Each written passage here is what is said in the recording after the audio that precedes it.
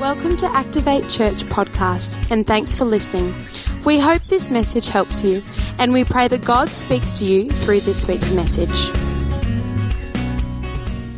My son Isaac, it is his birthday today, and he turned 5. And we had a good morning this morning, and it was a little bit hectic at our house, and we had a party between church services, and man, we had a good day. And I was thinking about Isaac. Do you know on Facebook, on that, you've got that feature that says, on this day? Do you know what I'm talking about? And so it pops up with all the different pictures that you posted on that day. Now, not surprising, Isaac's birthday has always been today. So it popped up with all these memories of these photos that I'd taken and posted about Isaac. And I was looking at him. We have 3 children. So Isaac is our middle child, and he is our most probably emotional child. He is the one that will definitely give the best and the most hugs, and he's just awesome. And so anyway, I was looking at these pictures of him and thinking about him as he has grown up, and what are the kinds of things that have begun to shape who he is. And do you know what I honestly think? I think that words shape kids, It's like, what you say to them, how you treat little kids. You make such a big impact on kids in the first 5 years. And I was thinking about the kind of words that shape him. Now, I'm by no means a perfect father. You can ask my wife. She will comfortably verify that for you. So I am not a perfect dad, right? But I will tell you something that I just nail. I mean, I get this. I do this so well, all right? I tell my kids I love them every day. Every single day, I tell my kids how much I love them. And I do that, and they're like 7, 5 as of today, and Eliana, she's just 1. And even now, when I say that to them, they just roll their eyes, and they look at me, and they're like, Dad, you tell us this, like every day you say this to us. And I say the same thing back to them every day. I say, yeah, but you know why I say that? And they say, yeah, we know. So we never forget, right? And it's so important that they never forget that, because the next most common phrase that I say to them is, would you please listen to me? And I would hate for would you please listen to be the dominant thing that they think of when they think of their dad. They're like, how does your dad feel about you? Well, he's always telling us to listen to him, so I guess that's how he feels. So I have to kind of balance it out by saying, I love you, I love you, I love you, because I'm often saying, oh, geez, for the love of God, just please listen to everything that I say. And poor Isaac, he's the middle child. So I have this he has his older brother, Judah, who's 7. And Judah is such a mature child. In fact, so mature that he tries to be dad as well. And so oftentimes I'll tell Isaac to do something, and then he'll come along and just tell Isaac to do something else. So I come back and I look at Isaac and I say, what are you doing, man? He's like, well, Judah told me. And I'm like, why would you listen to him? He's like, well, he told me, he's my older brother, so I'll listen to him. And I have to say this. I say, well, I don't really care what Judah says. I say, I'm your father. Listen to me. My opinion is the one that matters. I'm your father. Listen to me. Don't listen to Judah. Listen to me. I'm your father, and it's my opinion that matters. And I feel like God says that to us all the time, Like, doesn't God say that to us? He says, I'm your father, listen to me. It's my opinion that matters most. And I feel like God says that to us often, because often we're listening to the opinions of other people. And I want to tell you a story tonight about a guy who listened to the opinions of other people. And his name was Saul. And there are 2 main Sauls in the Bible. One in the New Testament. This guy is from the OT, the Old Testament. He was a king. He was actually the first king of Israel. And so let me give you the rundown for this story so I can just bring you up to speed so you know exactly where we are at in this story. So King Saul, being the very first king, his job was to basically outwork everything that God asked him to do. That was what he was responsible for. And he had this prophet, which is a person who hears from God and then speaks on behalf of God. And he had the prophet Samuel, and the prophet Samuel would come and he would speak to Saul and tell Saul the things that God was saying. So one day, Saul comes to Samuel. And he says to him, I just heard from God, and he wants you to go ahead and destroy all the Amalekites.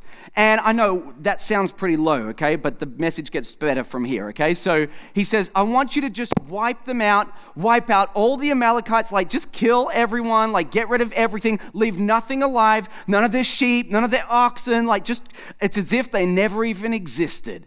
And it's his job to go ahead and do this. So Saul goes into battle. And when he goes into battle, they go and they have this fight, and Israel, they win. And after they win, he, instead of deciding to kill everyone, he actually kept the king alive, King Agag. And he kept the king alive, and he also kept the best sheep and the best oxen, because that's worth something, you know? So he kept the best sheep and the best oxen. And so he didn't exactly do what Samuel had told him to do, which is essentially what God had told him to do. And so Samuel, who's not really at this fight, because he's not going to war, you know, he's somewhere else. God comes and speaks to the prophet Samuel. And he says to him, hey, listen, while you've been chilling out back at home here, King Saul did not do what we asked. Remember when I told you? And Samuel's like, yeah, I remember that. And remember when you told him? Yeah, well, he didn't do it, Samuel. And Samuel's like, I'm so disappointed in him. And same as God. In fact, God says something which is, you'll hardly ever read this anywhere in the Bible. And God says, I regret that I made Saul king. I mean, it's not very often that God does something like that, but he says, I regret that I ever made him king. And so he says, Samuel, you're going to have to go ahead and deal with this. So Samuel goes to meet Saul, and they have this epic battle, this confrontation of words, this sort of word showdown, and that is exactly where we join the story tonight. So if I can have that first slide, guys. Nope, we're going to go back to the very beginning. All right, here we go. So 1 Samuel chapter 15, we're going to begin in verse 12. It says, and Samuel rose early to meet Saul in the morning. And it was told Samuel, Saul came to Carmel, and behold, he had set up a monument for himself. Isn't that an awesome idea?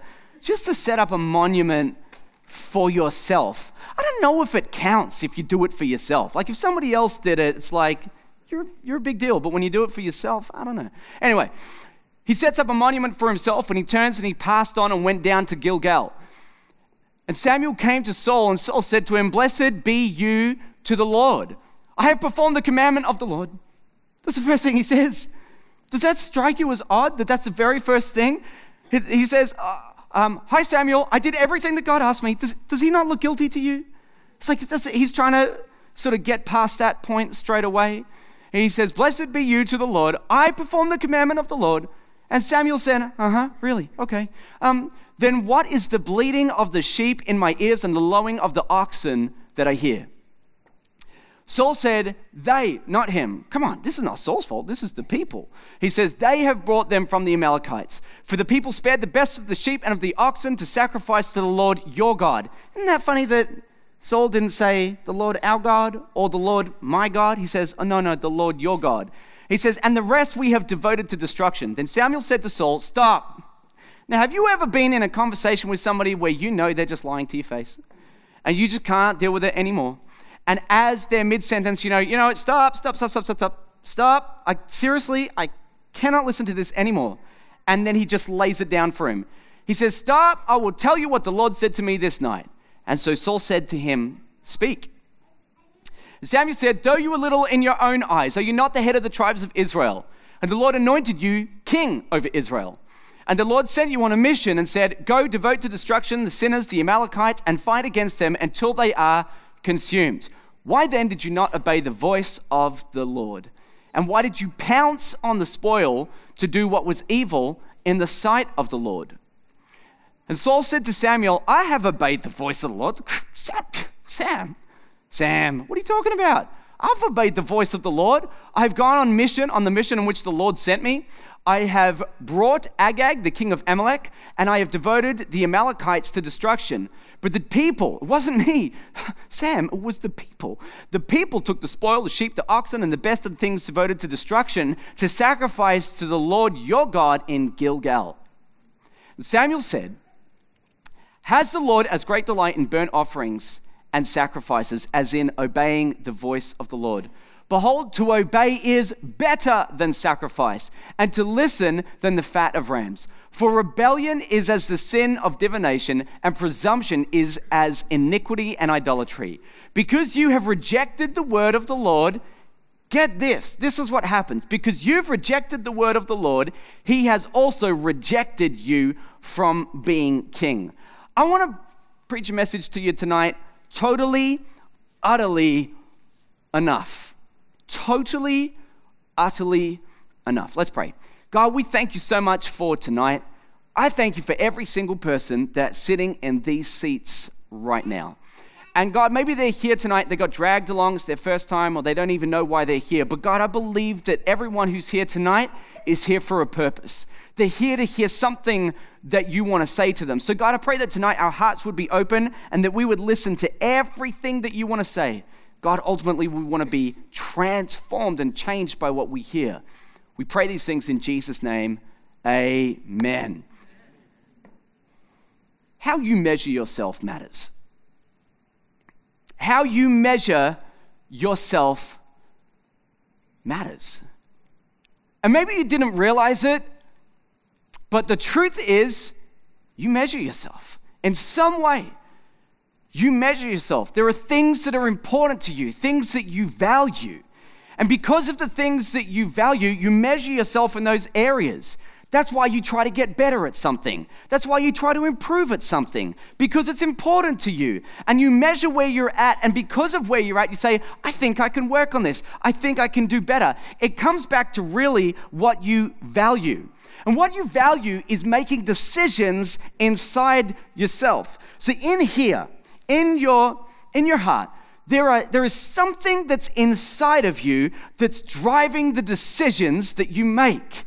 It's making you do some things and not others. It's making you say yes to some things and not to others. It's making decisions for you. And here is the surprising part. You may not even be aware of the things that you value. And because of that, you may not even be aware of the things that are driving your decision-making process.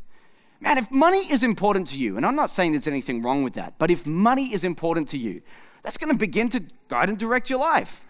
It'll determine the things that you say yes to. It'll determine the things that you say no to. Maybe the job that you take. Maybe how hard you work. If your marriage was important to you, if you're here and you're married, or your relationship was important to you, it wouldn't be just something that you would just say, yeah, it's important to me. It would be something that you work on. It would be something you put energy into. It would be something you put effort into. You'd be reading blogs. You would sit down with your spouse and do the 5 love languages and learn which language your spouse is, and then you'd try to love them that way so that they can be, loved how they want to be loved. I mean, you would go to the energy and the effort to learn that. Why? Well, it's important to you. And because of that, it's driving you to make these decisions. I wonder if you know tonight, as you sit here in this seat, what really drives you. I wonder if you know what's really making decisions for you, what's really pushing you one direction or sort of pushing you the other.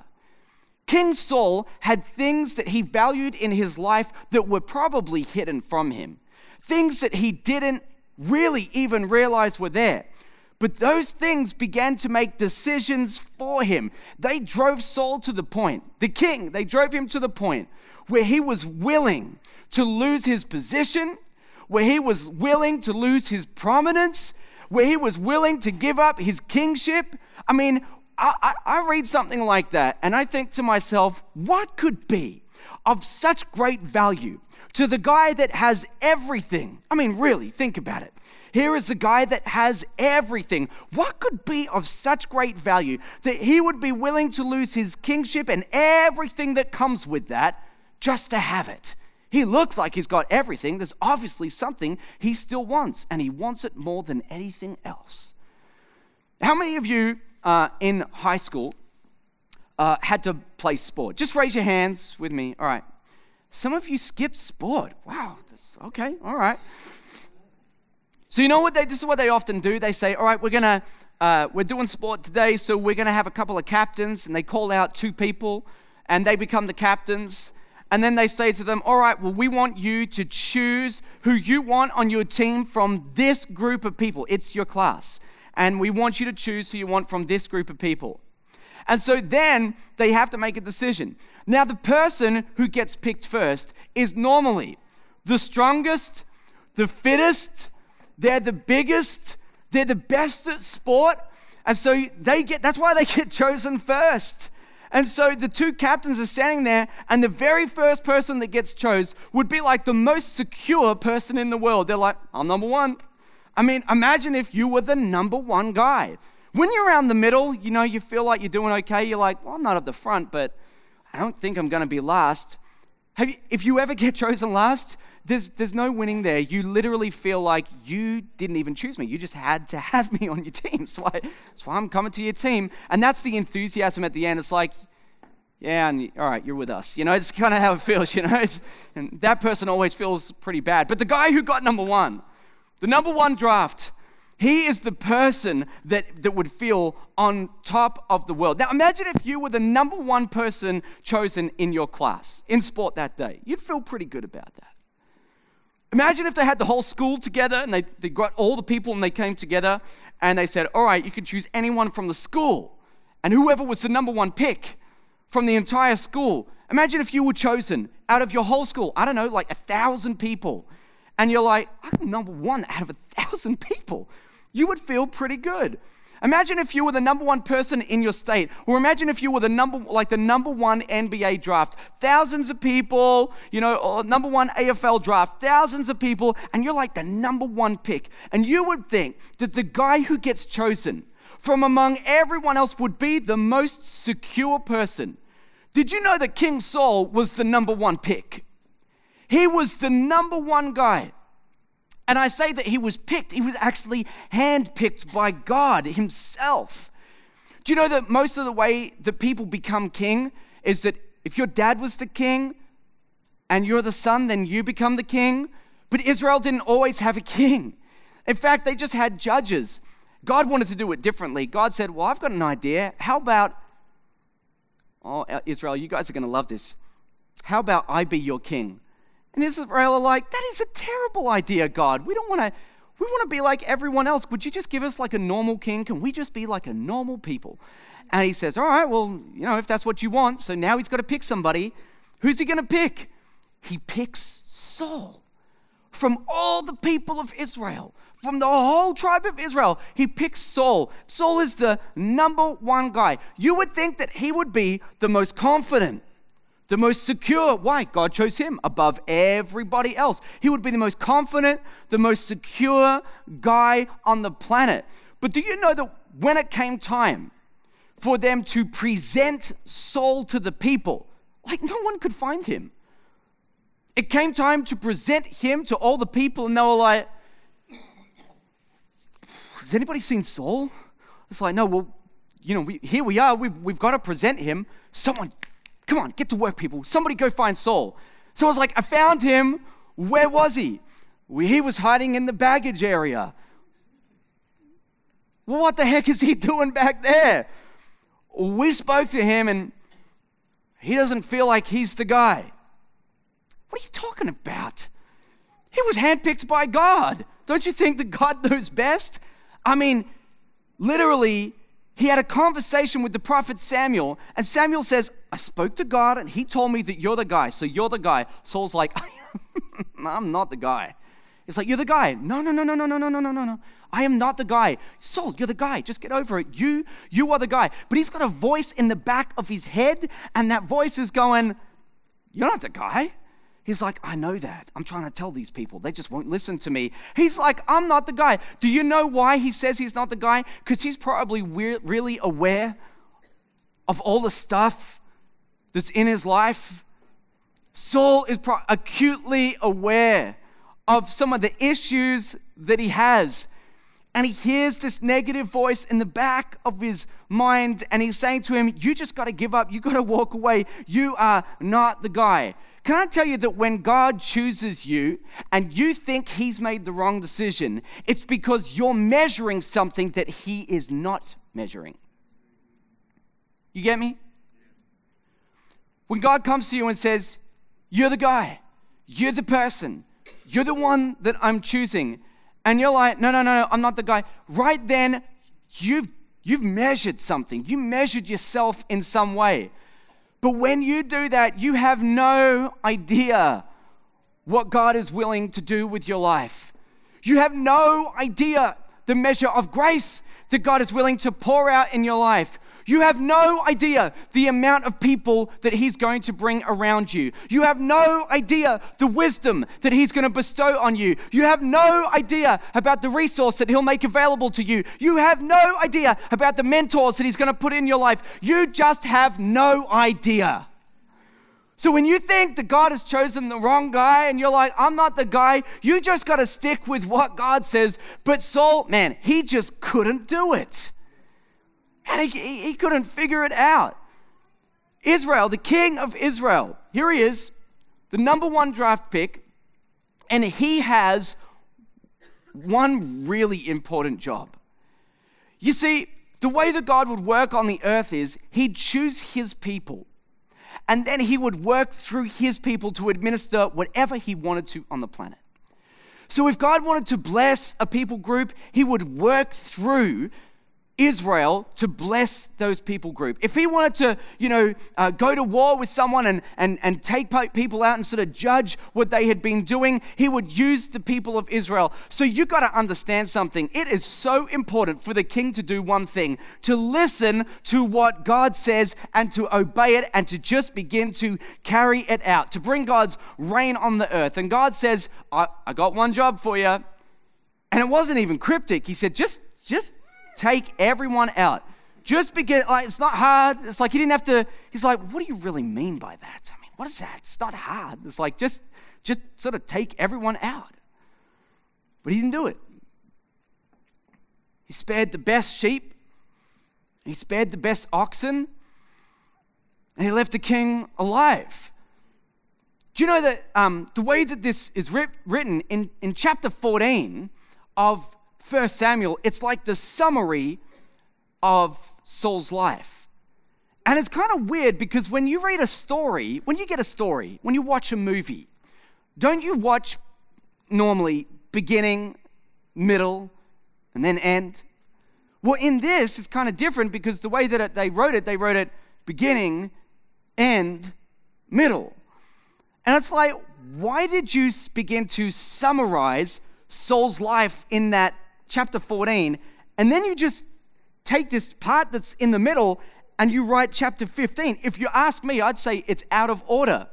But if you read what scholars say about this passage, they say that actually chapter 15 was written because this, chapter 15, defined his kingship.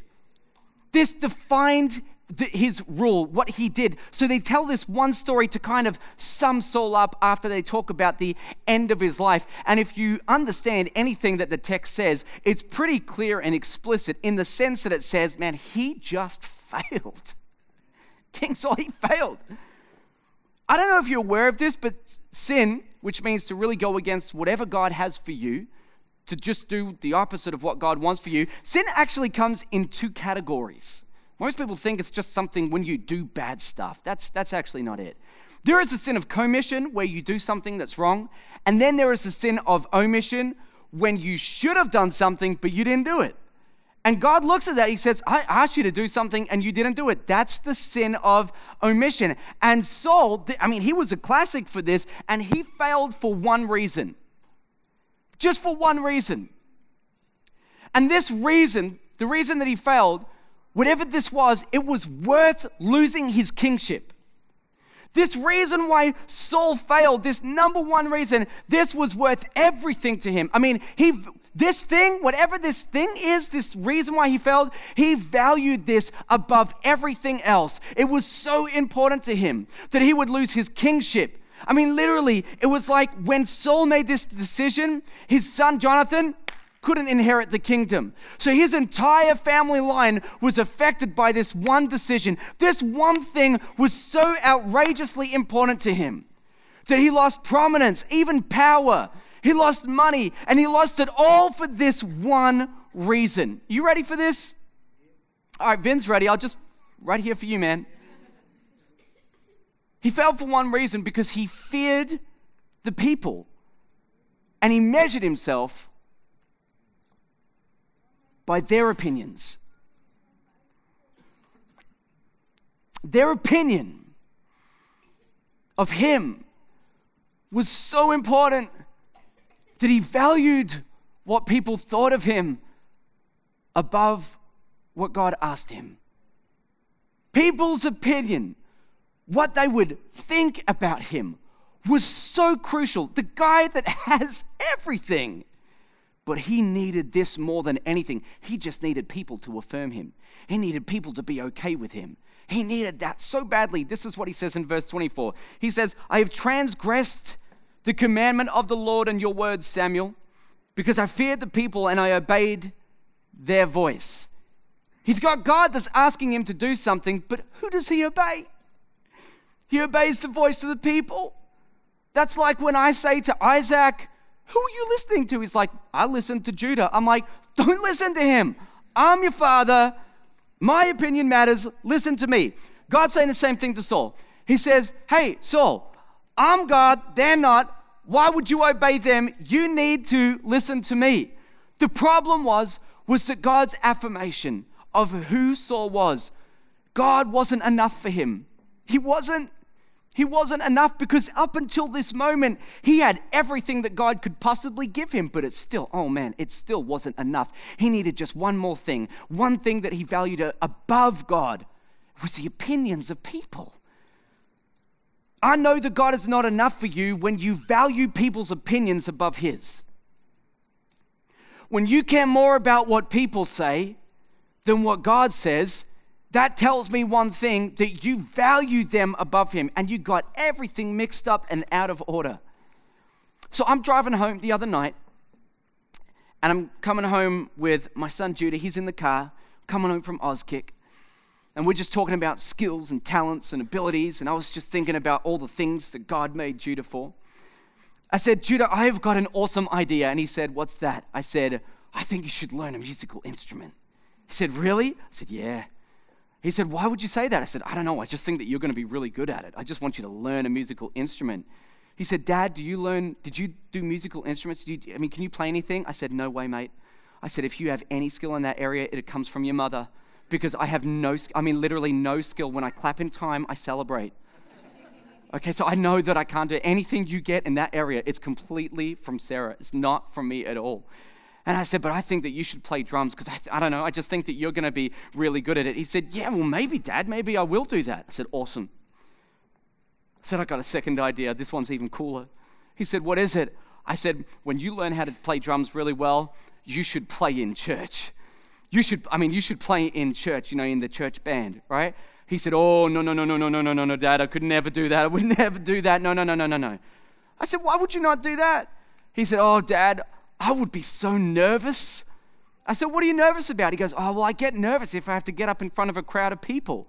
I said, well, don't worry about that, mate. I said, people get nervous about that all the time, but don't let that stop you. He goes, Dad, I'm telling you, I just couldn't do it. I said, well, what's at the heart of it all, what is really the problem here? And he says, well, Dad,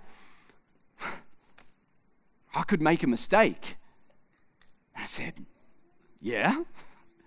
He said, well, yeah, could make a mistake. I said, I know, we just did this. What's your problem? And he said, well, I don't want to make a mistake. I said, all right, well, what if it was okay to make a mistake? What if you made a mistake and everyone was cool with it and no one worried about it?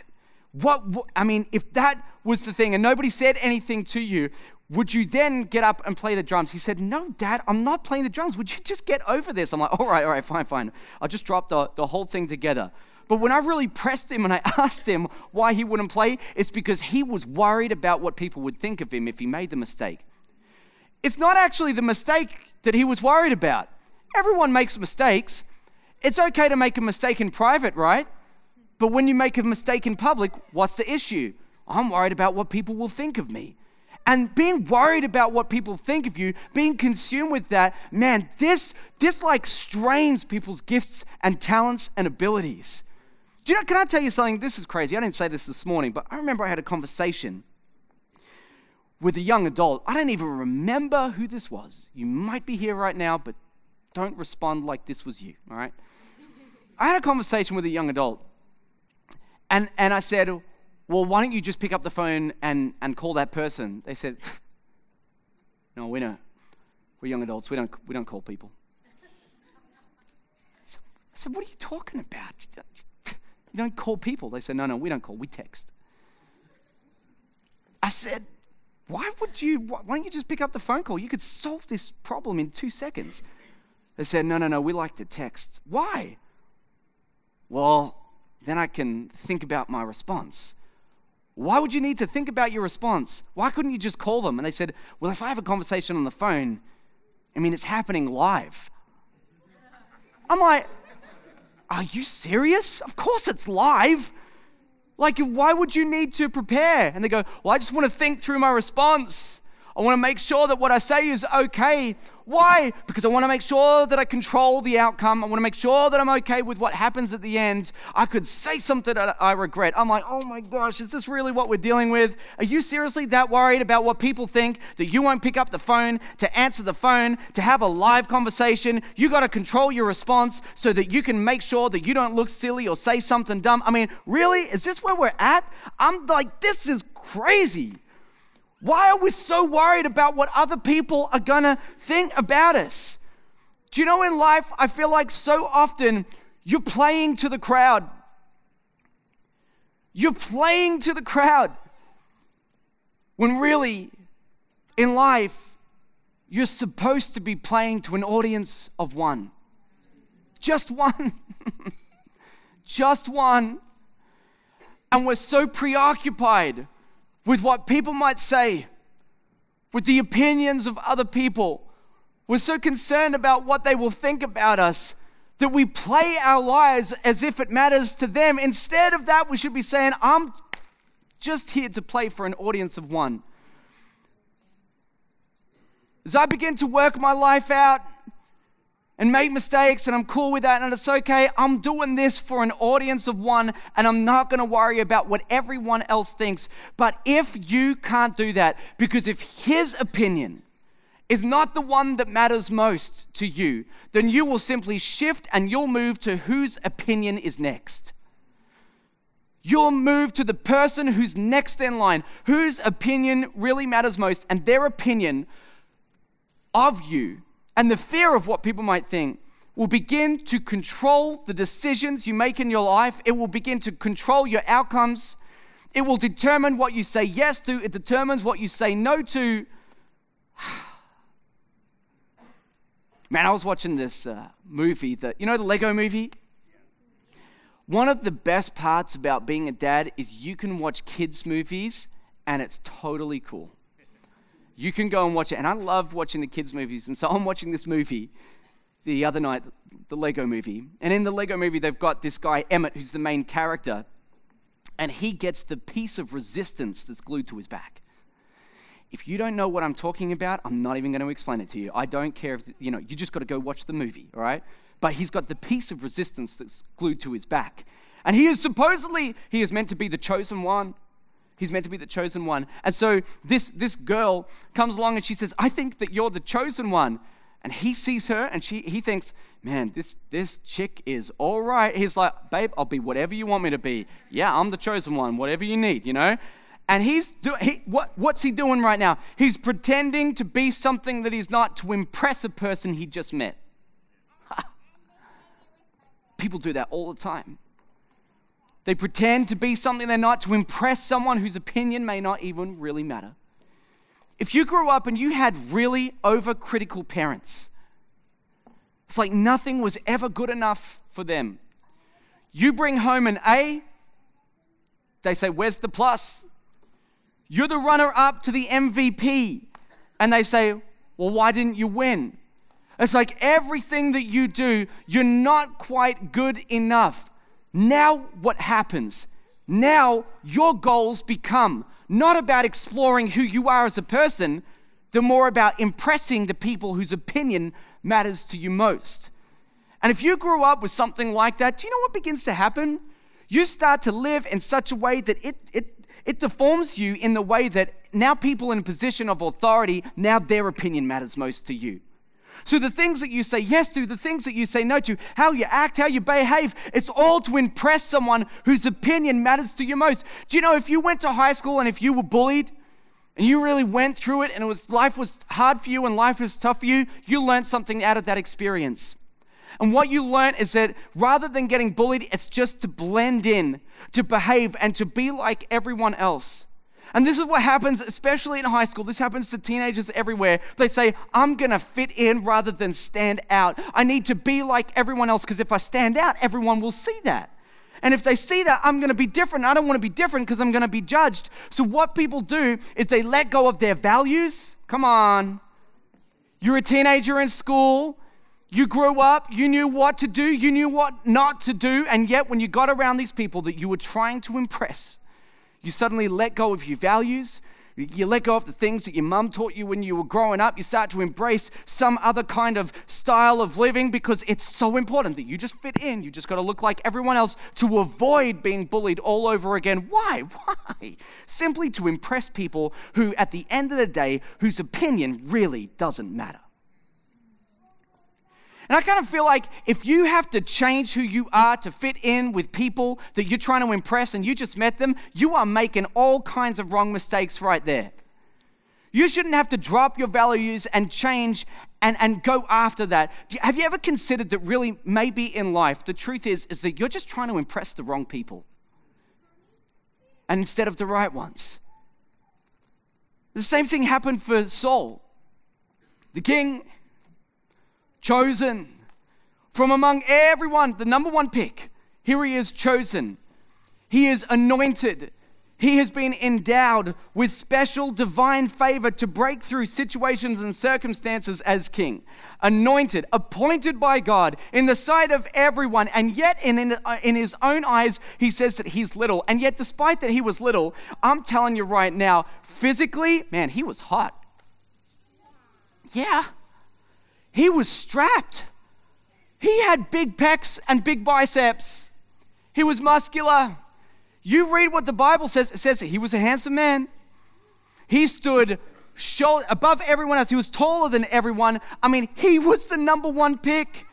When the two school captains were choosing, sports captains are choosing who goes on the team, Saul would be the number one guy. He's big, he's strong, he's athletic, he's chosen by God. He's got everything: looks, money, wealth, position, authority, power, dominion, all the rest of it. And despite the fact that he had all of that, he had one main problem, which was that God's opinion of who he was simply not enough for him. So he craved the opinions of other people.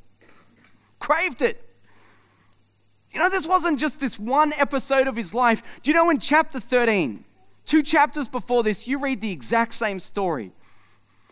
Saul had to present an offering to the Lord. And what would happen is that the prophet Samuel would present the offering.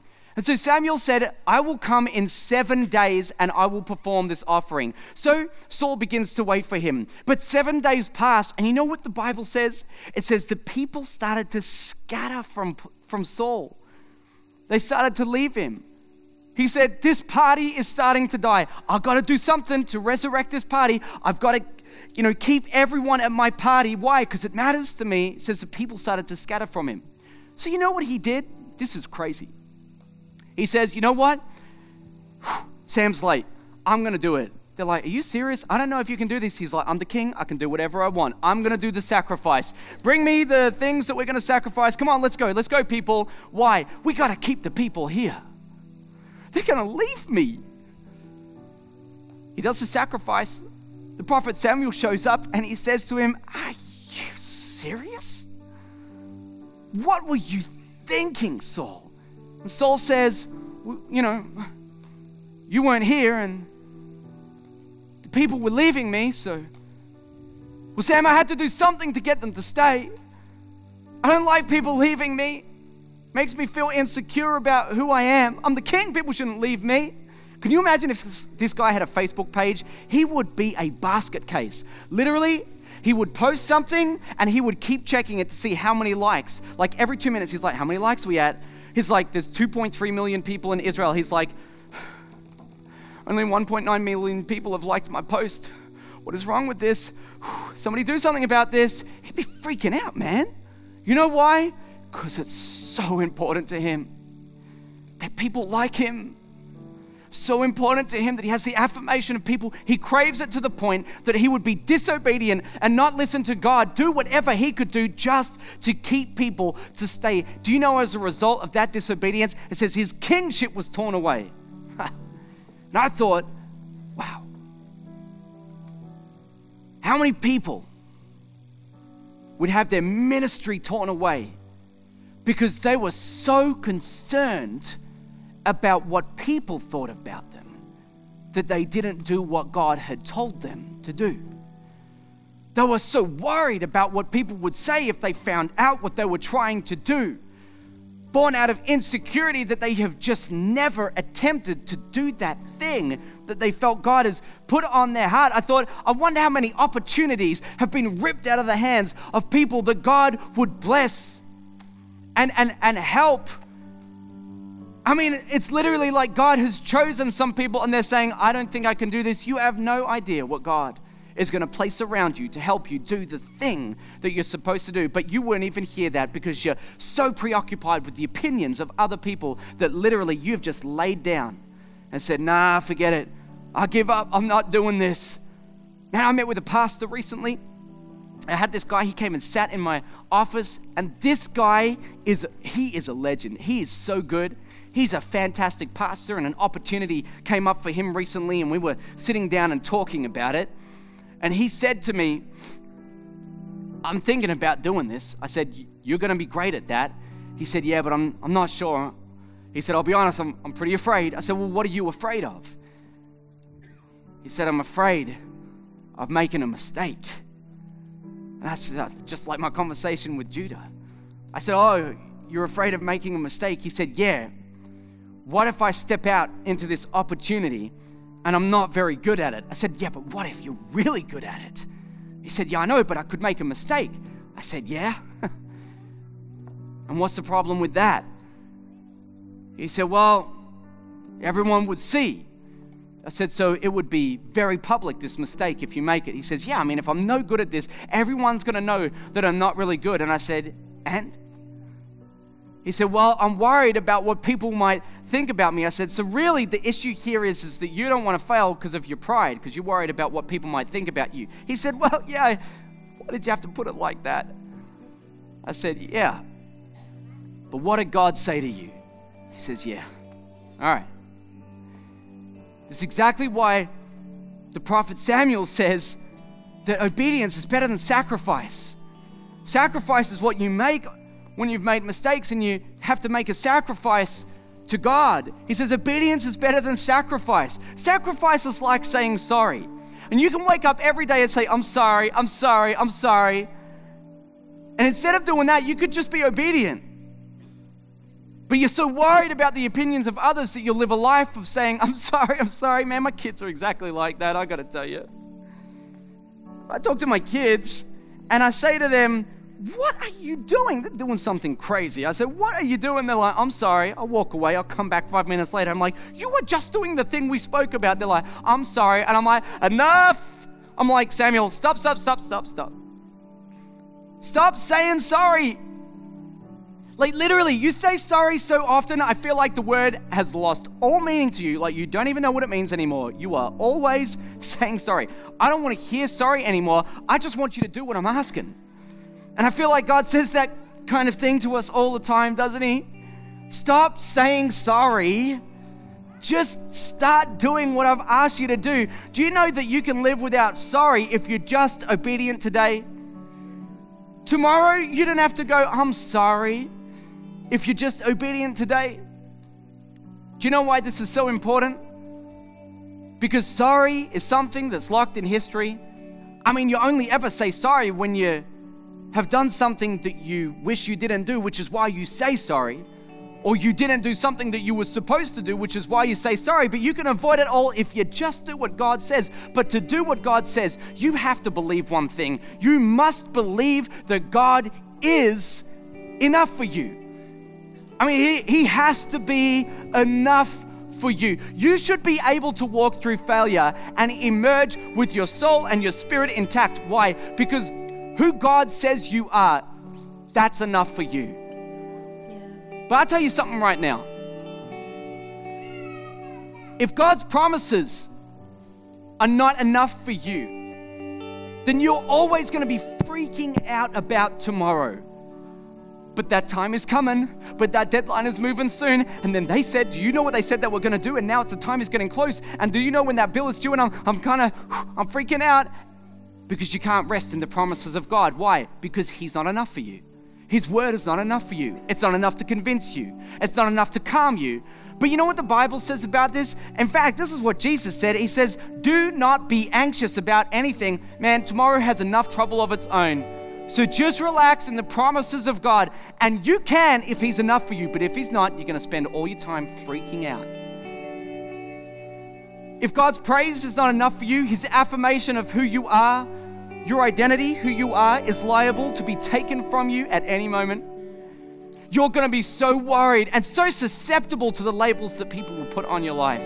You'll be so worried about what people say about you that you'll start to live your life in the most bizarre and strange way. Why? Because you're afraid of the opinions of others. This is what happened to Saul.